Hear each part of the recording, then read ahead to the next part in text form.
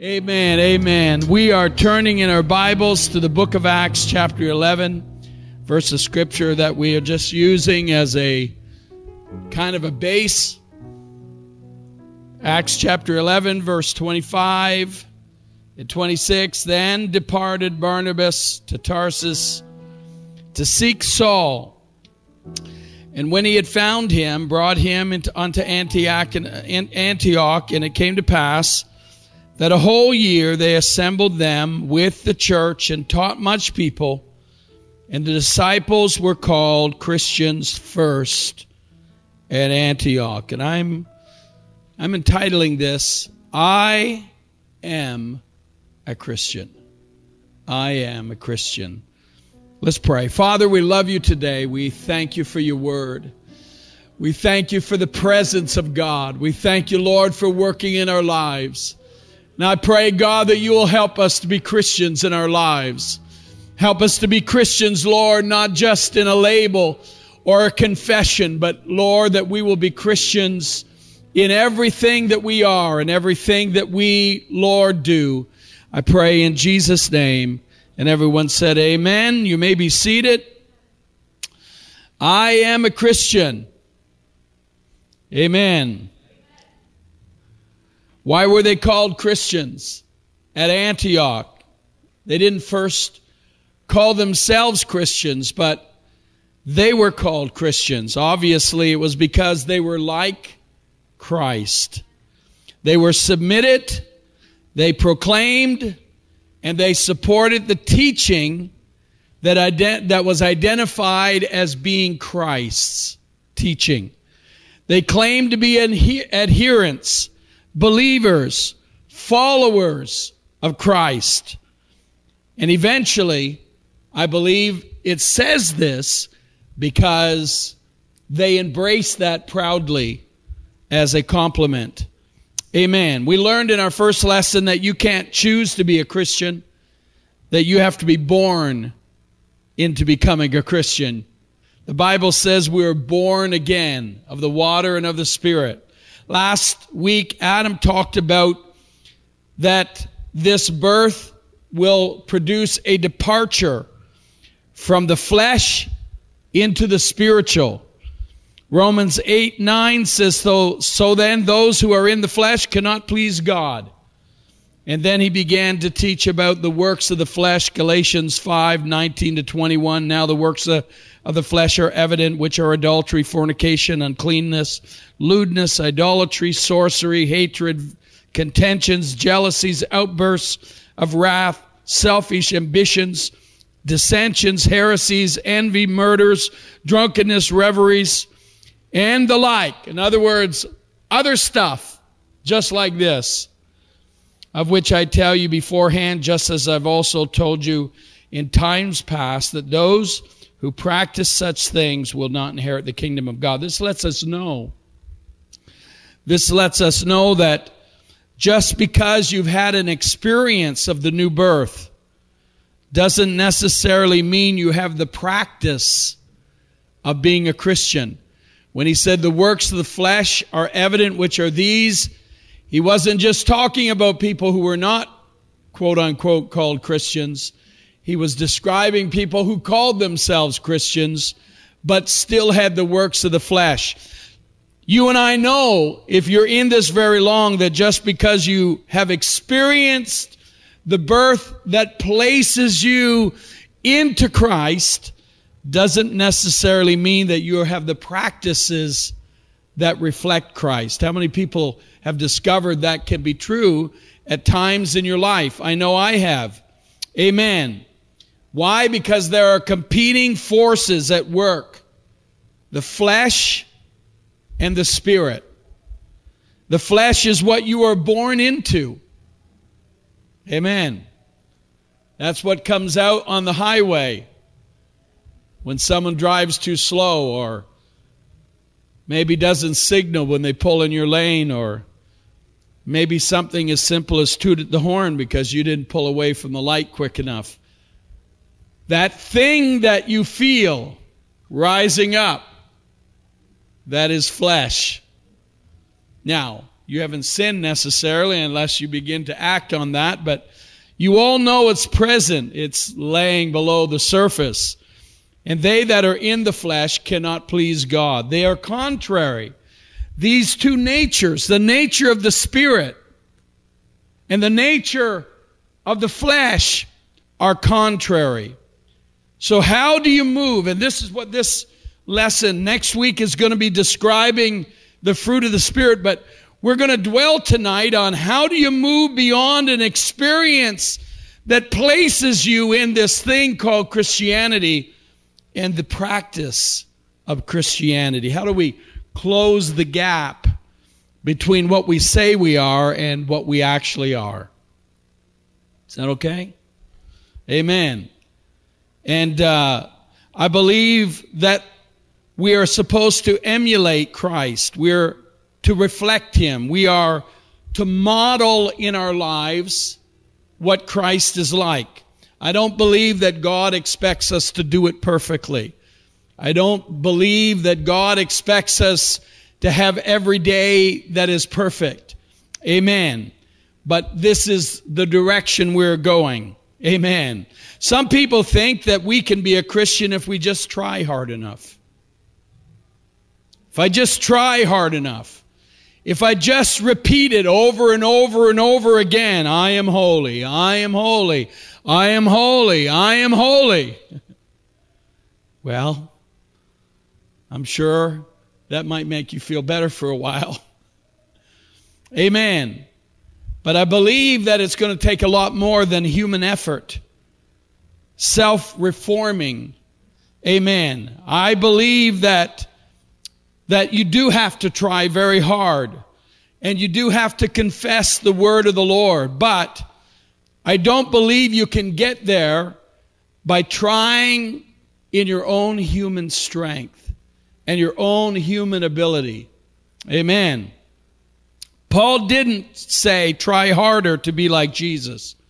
He said, walk in the Spirit. Amen. Try harder to change yourself. No. He said, walk in the Spirit. Tonight, I want us to learn what it means to walk in the Spirit. How do I walk in the Spirit? Amen. Paul mentions this in Galatians 5:16-18. He says, I say then, walk in the Spirit, and you shall not fulfill the lusts of the flesh. For the flesh lusteth against the Spirit, and the Spirit against the flesh. And these are contrary to one another. They're in opposition. They're against one another. They're going in opposite directions. So that you do not do the things that you wish, the things that you want, the things that you wish you could do. But if you are led by the Spirit, you are not under the law. That fits in the context, but not entirely in our subject. I could have maybe trimmed that out of my notes. But anyway, the answer that he gives us as to how to close the gap, how to take an experience and turn it into a practice. He tells us how to do that. He says you do it by walking in the Spirit. This is how you rise above the flesh and the works of the flesh. The flesh lusts against the Spirit. The Spirit lusts against the flesh. They are in opposition. They're in a battle against one another. Amen. They have different values and different desires and different priorities. Amen. And when the flesh has its way, when the flesh is in control, you do not do the things that you wish. Despite our confession, despite our label, I am a Christian, a person who allows the flesh to be in control will struggle in his life to be a Christian. His answer is walk in the Spirit and you'll not fulfill the lusts of the flesh. You'll not satisfy. You'll not gratify. You'll not carry out the desires of the flesh. What will you do instead? You'll satisfy and gratify and carry out the works or desires of the Spirit. So, walking in the Spirit. When we use that term, I'm sure it conjures up a lot of ideas in the minds of people, depending on where you're coming from. What does it mean? If I were to say, we need to learn how to walk in the Spirit, what do you think of, first of all? Some people might think immediately of the supernatural. They may think of tongues, or hearing the voice of God, or the gifts of the Spirit, or being led to do this, or led to do that. And there are times when walking in the Spirit will lead us into those things. I'm not saying it's either or, it is all of the above. Amen. But Paul doesn't mean that per se, at least in this context. Paul is talking about how, if you read actually what he says before these verses that we read in Galatians chapter 5 verse 16, he's actually talking about how people were treating one another. He was talking about how people were dealing with one another. Amen. And he mentions the works of the flesh. He expands on that, and he's trying to tell the Galatians that you're in the flesh, and here's what the flesh is like. And he gives the big list: sexual sins, anger, conniving, sedition, all of those things. But what does it mean to walk in the Spirit? How are we to walk in the Spirit? I believe Paul spends quite a bit of time talking about it in another book of the Bible that is one of my favorites, and that is the book of Romans. In the book of Romans, chapter 7 in particular, and actually the whole book is dealing about salvation and deliverance from the law and all those things, but when we get into chapter 7, Paul begins to write about the law of Moses. And he says in Christ, or because our birth in Christ, we died to the law. I don't have time to unpack all of that. That is a tremendous concept. It's kind of like, okay, here's what the law says. You must die. Okay, so you died. You were buried in Christ and baptized into his death. All of that. You were freed from the law, and therefore freed from its condemnation. But he goes on and says that the law wasn't bad. And you may say, well, he's off topic now. No, I'm taking us on a journey. The law wasn't bad, the law was good. Even though it condemned us. In fact, in Romans 7:7, it says, what shall we say then? Is the law sin? Certainly not. On the contrary, I would not know sin except through the law. For I would not have known covetousness unless the law said, you shall not covet. He says, the problem wasn't the law. The problem was us. Amen.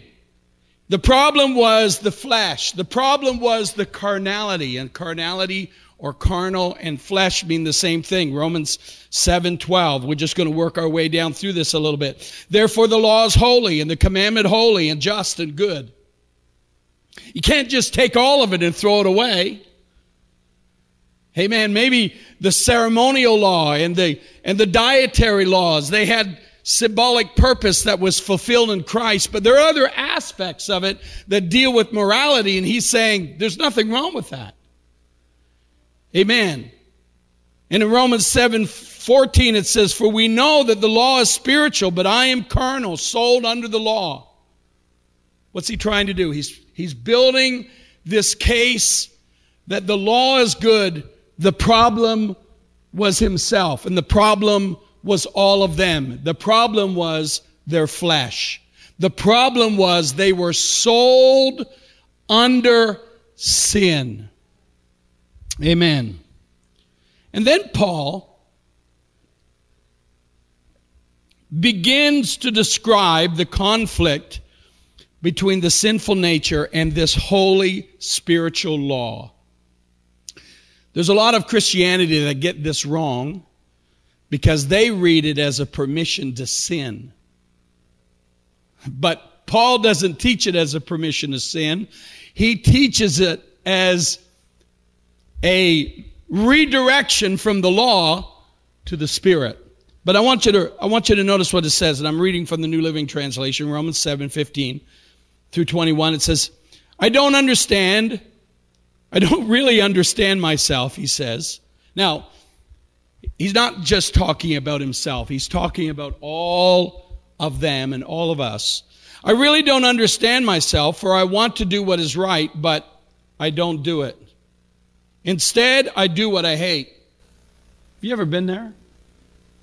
You want to do this, you say, I'm never going to do that again, and the next day you did it again.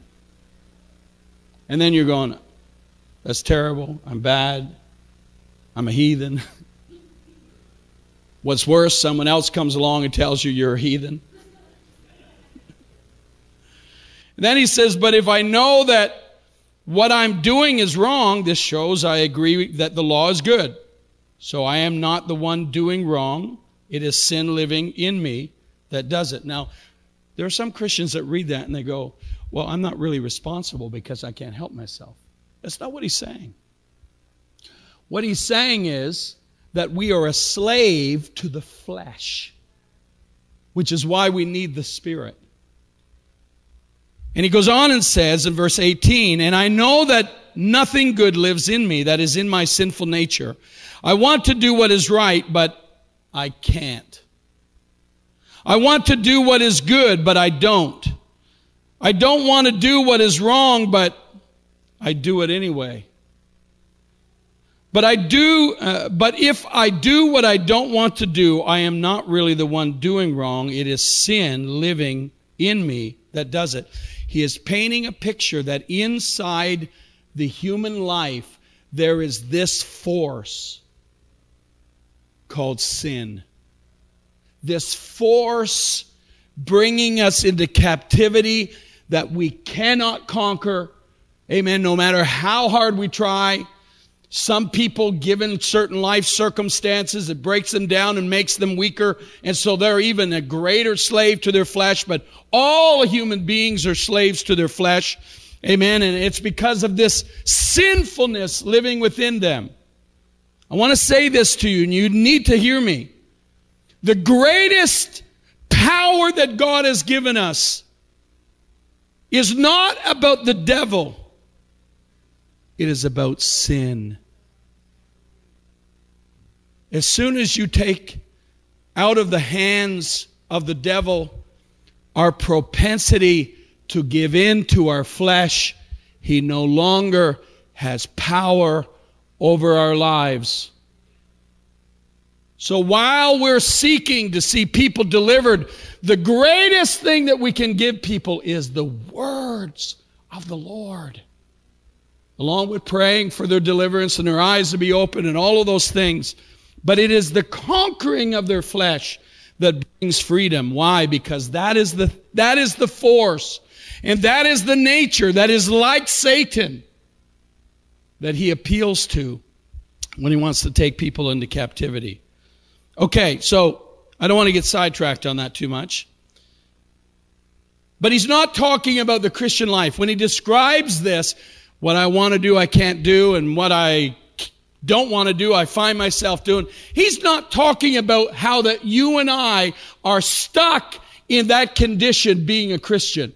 He's describing what we are stuck in if we do not have Christ, if we do not have the Spirit, if we do not have the power, another force in us working other than the force of sin. In fact, he goes a little farther in verse 22 and through 25. He says, I love God's law with all my heart, but there is another power within me that is at war with my mind. The power makes me a slave to the sin that is still within me. Oh, what a miserable person I am. Who will free me from this life that is dominated by sin and death? Now, I don't like that particular version of how that translates.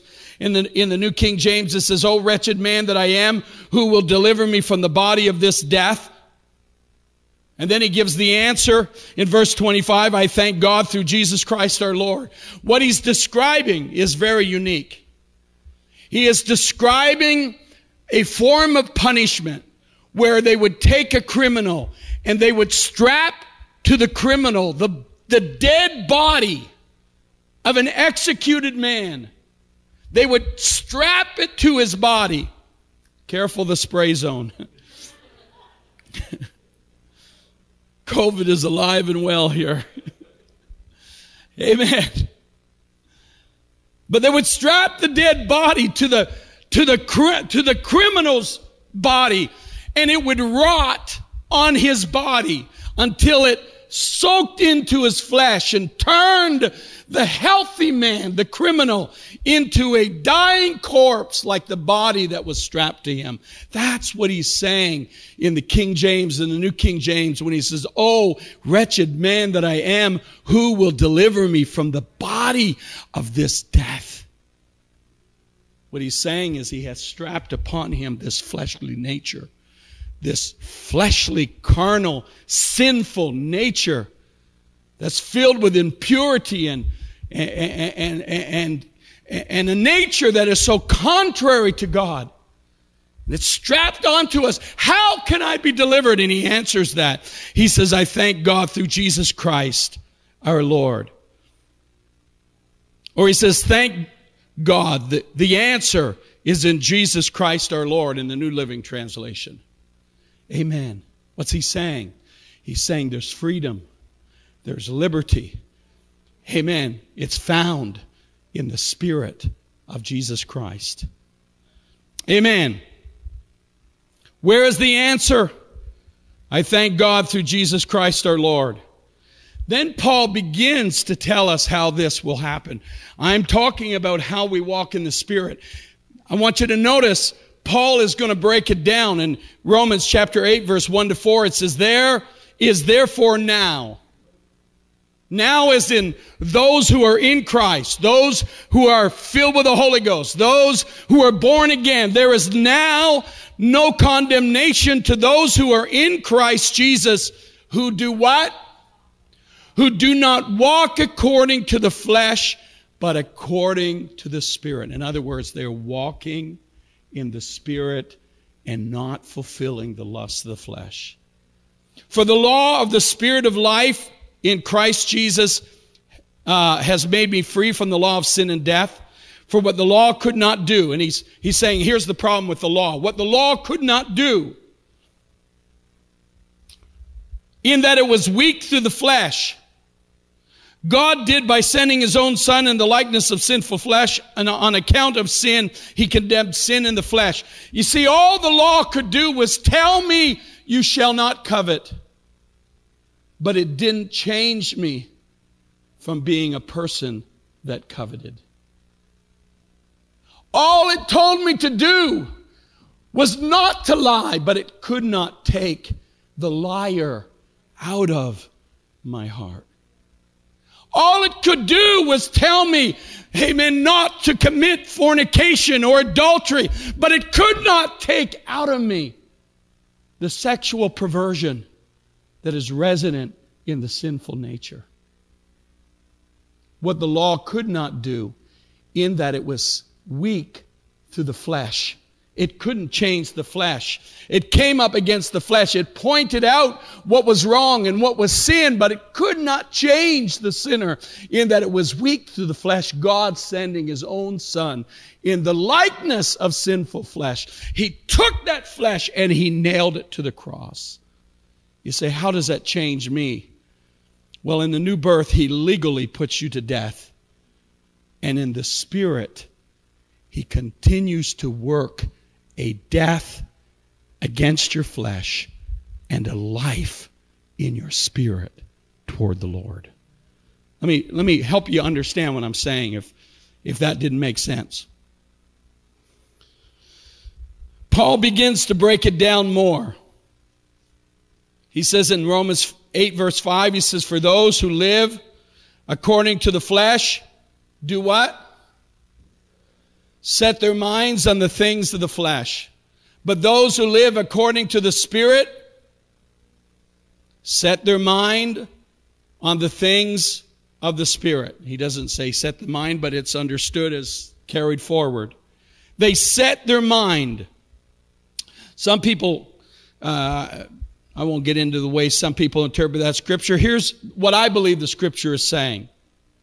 I believe it's saying the reason we live according to the flesh is because we have set our minds on things of the flesh.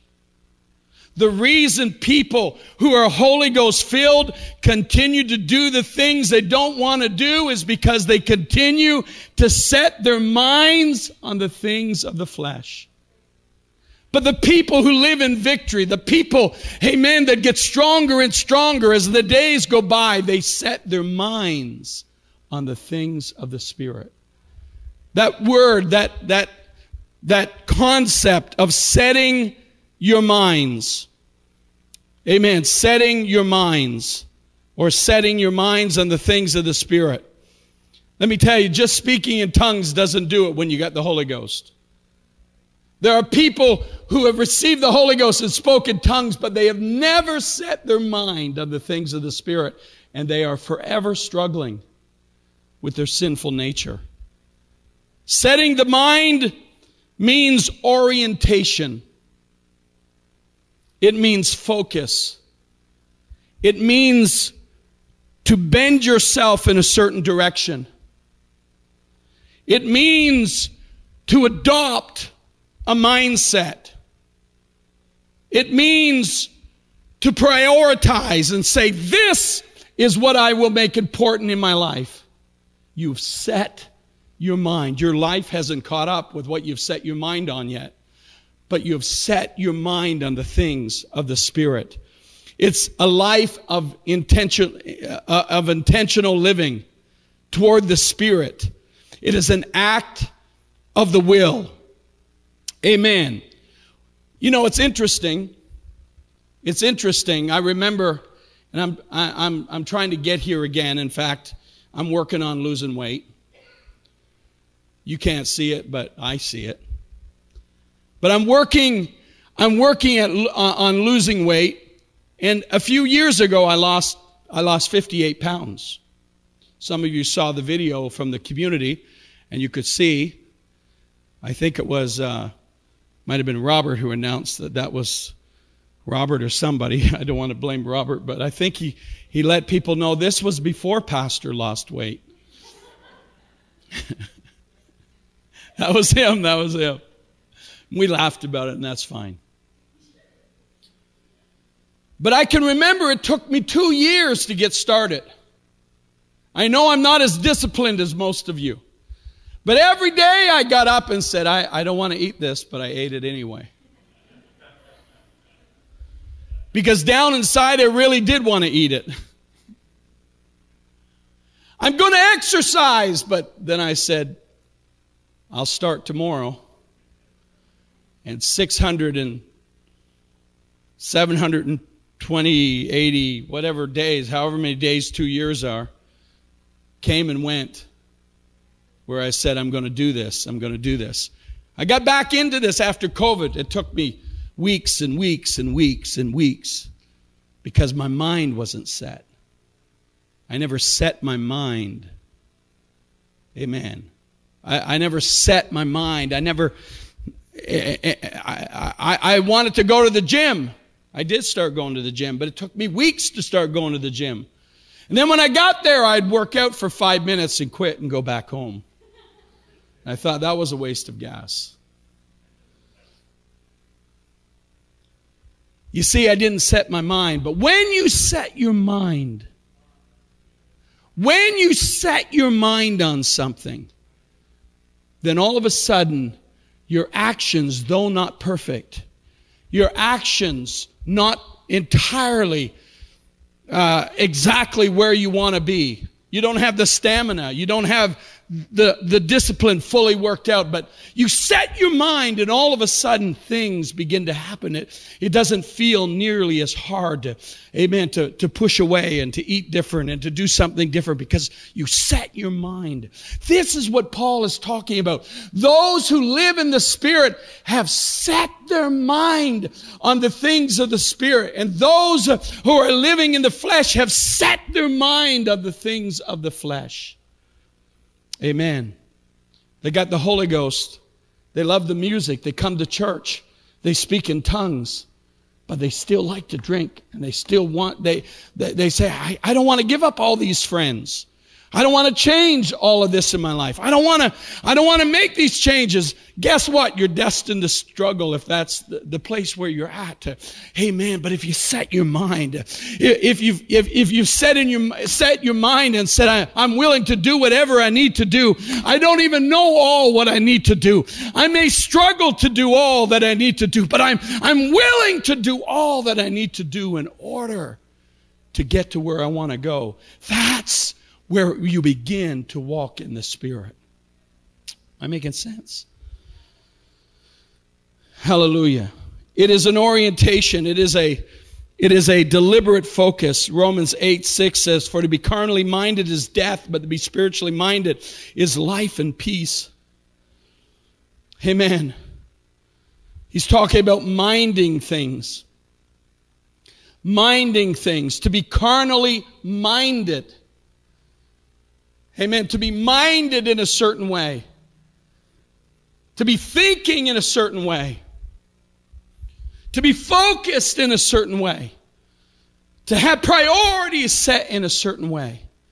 As soon as we become spiritually minded, all of a sudden our feet start moving in a certain direction. Amen. Where do they move? They move to come into church. They move to come into church. They move to having a prayer life. They move to opening the Bible and reading it. They move to doing spiritual things, spiritual activities. Amen. Whatever they are, they begin to move in the direction of spiritual activities. Those who set their mind on the things of the Spirit, amen, they begin to do spiritual things. And when they begin to do spiritual things, there is life and peace that begin to flow into them. And as life and peace begin to flow into them, they get more desire and more focus and more strength and more ability. And things begin to change in their life. I look back when I first got saved. I won't describe entirely what my first weeks were like. Problem is, some people live for years in where I was living only for a few weeks.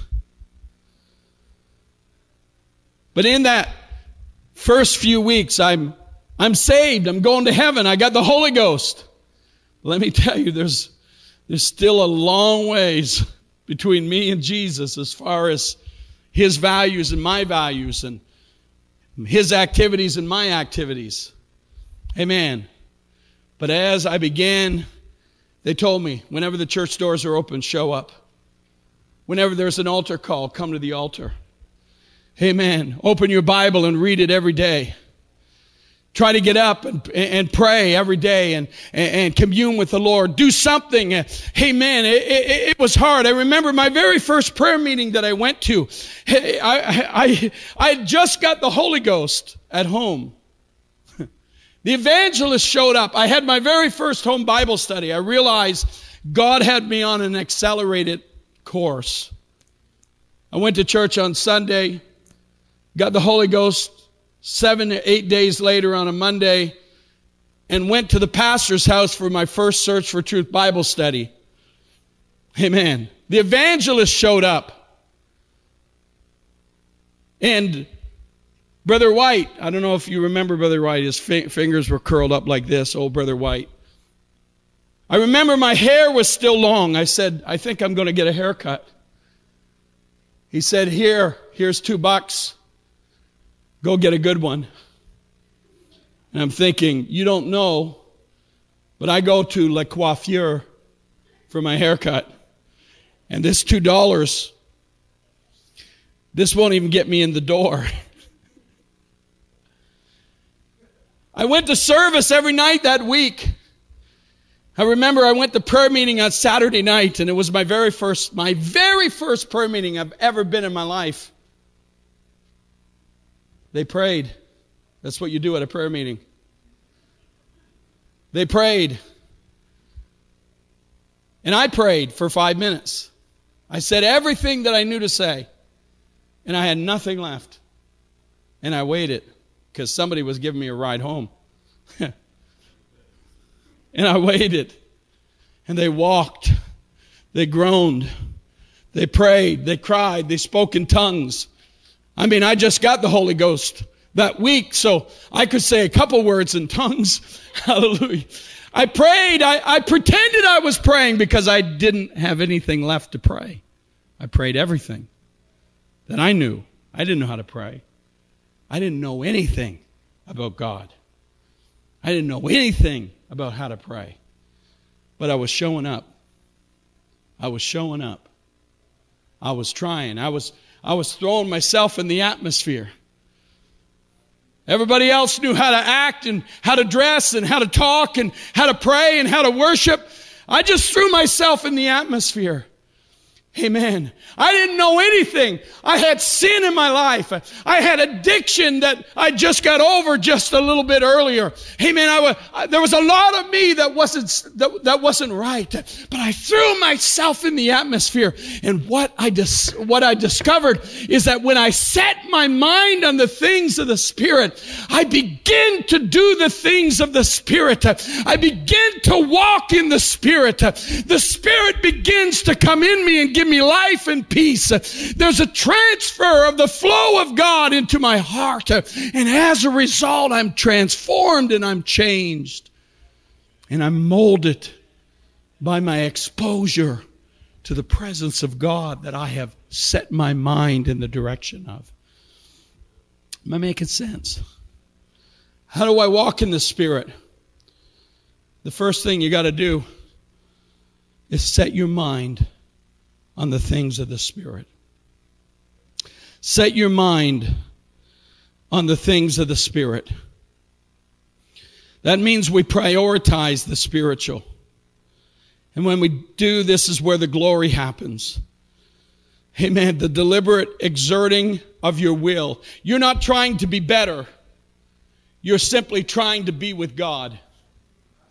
You're not trying to change yourself. You are trying to get closer to the Lord. And the transformation happens by the exposure to the presence of the Lord and the Word of God and the working of God within us. But you must first set your mind on the things of the Spirit. Hallelujah. Amen. Romans chapter 8, verse 11 to 12 says, "But the Spirit of Him who raised Jesus from the dead. But if the Spirit of Him who raised Jesus from the dead dwell in you, He who raised Christ from the dead will also give life to your mortal bodies through His Spirit who dwells in you." This is not talking about the rapture. This is not talking about the resurrection. This is in the context. This is Romans 8. This is in the context of walking in the Spirit, setting your mind on the Spirit, allowing the Spirit to work in your life. When you do, amen, the Spirit that's working in your life and that you have created an environment for it to work in your life begins to make alive your mortal bodies. Remember, your mortal bodies is dead in sin. But when you begin to be made alive, there's two things. There's two things that become automatic. Number one, you begin to become like Jesus. And as a result of that, you become less like the flesh. Less under the control of the flesh. Your soul begins to awaken and become alive. Amen. Not the rapture. That will happen eventually.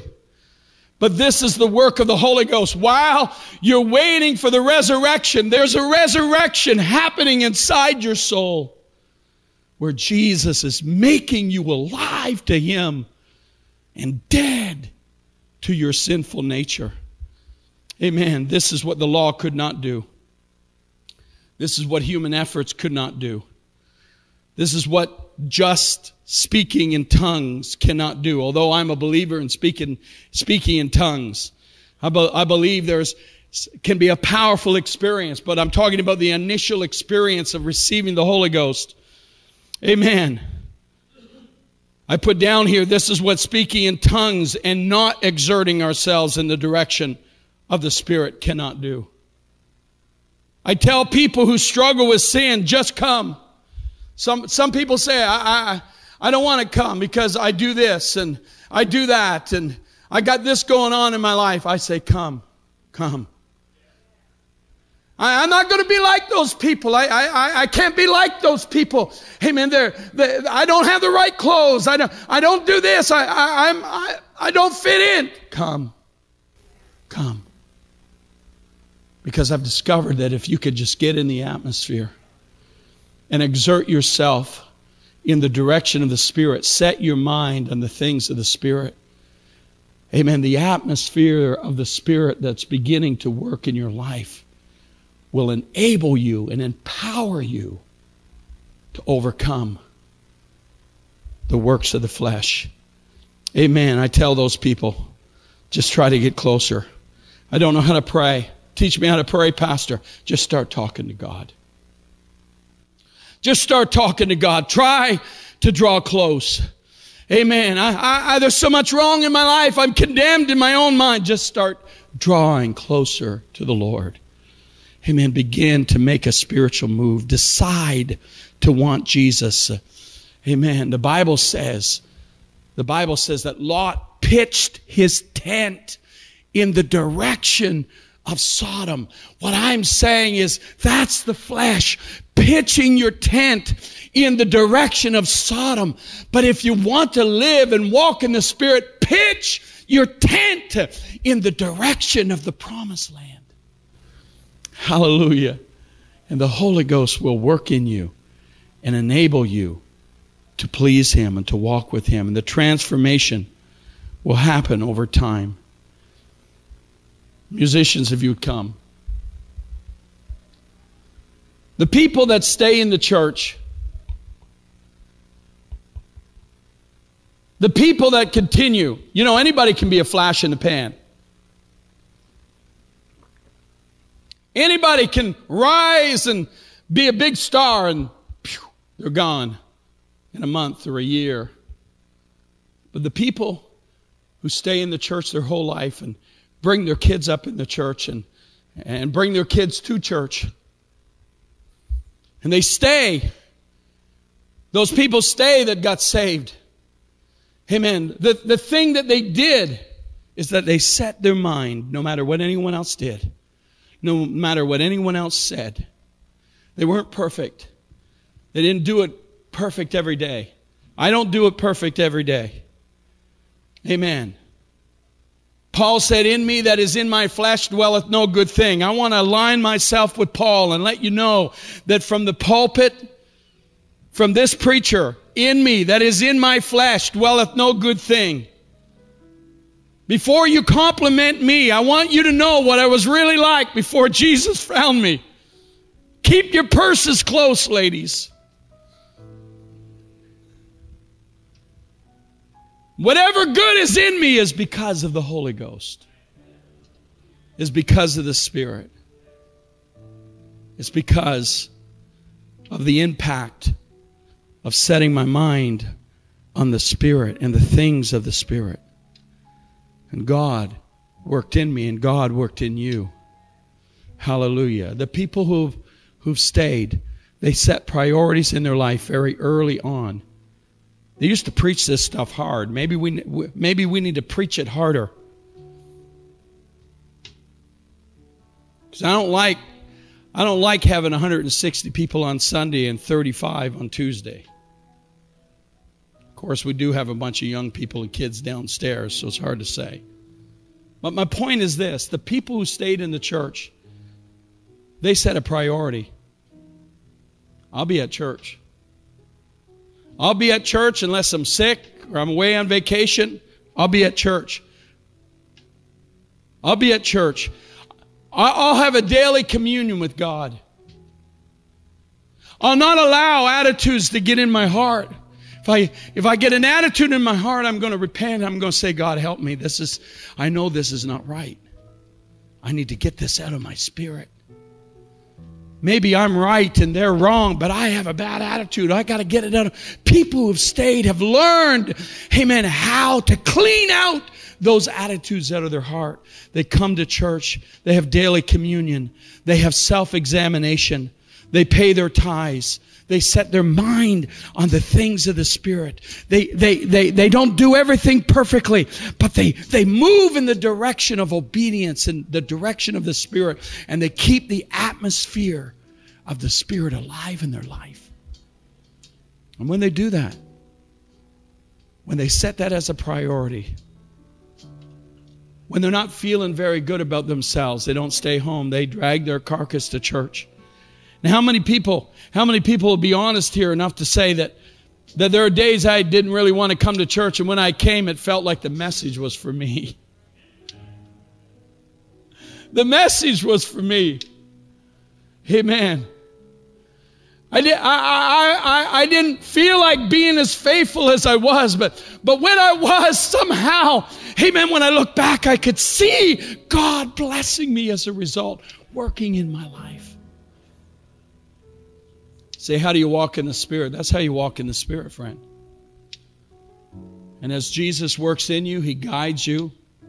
It's not all floating around in the supernatural, although I love the supernatural. I'm just going to be honest with you. I love the gifts. I love it. I love to pray with someone and see them have a miracle in their life. I just kind of float home. I got to be honest with you. I realize I didn't do a thing, but say a prayer. It was all Jesus, but it just kind of felt good to be plugged into it.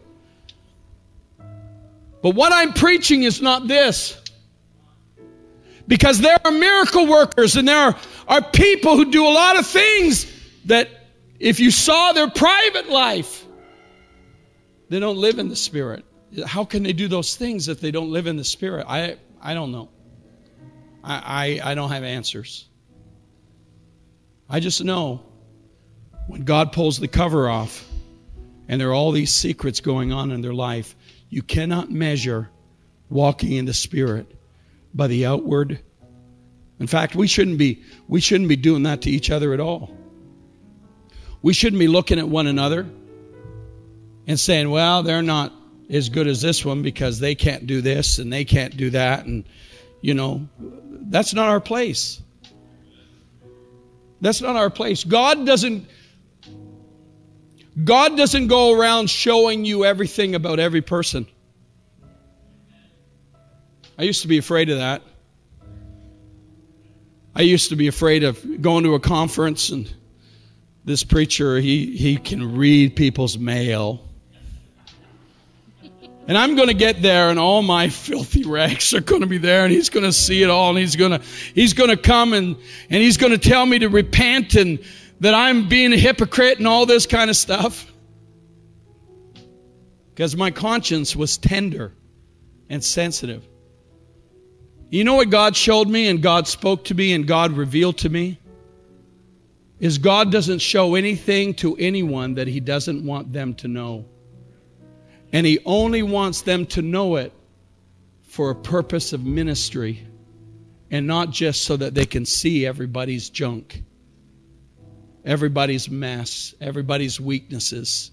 You may be able to figure it out when you watch people in your own human mind, but that's not walking in the Spirit. Although people who walk in the Spirit sometimes are used. My point is that walking in the Spirit is about having victory over your own sinful nature. And you only have victory over your own sinful nature if you set your mind on the things of the Spirit and create an environment in your life where the Holy Ghost is flowing. Chase after Jesus, and He will change you and transform you and cause you to grow into the person that reflects what Jesus is really like. Hallelujah. I know this from personal experience, and so do many of you. I wonder if we come to a close, if we could all stand in this room and say, Jesus, all I want to do is get closer to you. All I want to do is draw near to you. I don't want anyone to be sitting in this room condemning yourself. That is not where you need to be unless you're an utter hypocrite. But I want you to realize whatever is broken, whatever is weak, whatever is wrong, whatever is not of Jesus, Jesus Christ is saying, come close to me because I'm the only one that can fix you. You can't fix yourself. I'm the only one that can change you. You can't change yourself. The only effort you need to make is the effort of getting as close to me as you can and let me work in your life and enable you and empower you to change and be the person I want you to be. Hallelujah. That's how we walk in the Spirit. As we sing, if you want to step around the front of this church or stand wherever you are, but I wonder today if we could just worship Him and love Him. Hallelujah. Hallelujah. Let's just love Him. Let's let Him move in our life right now. Hallelujah.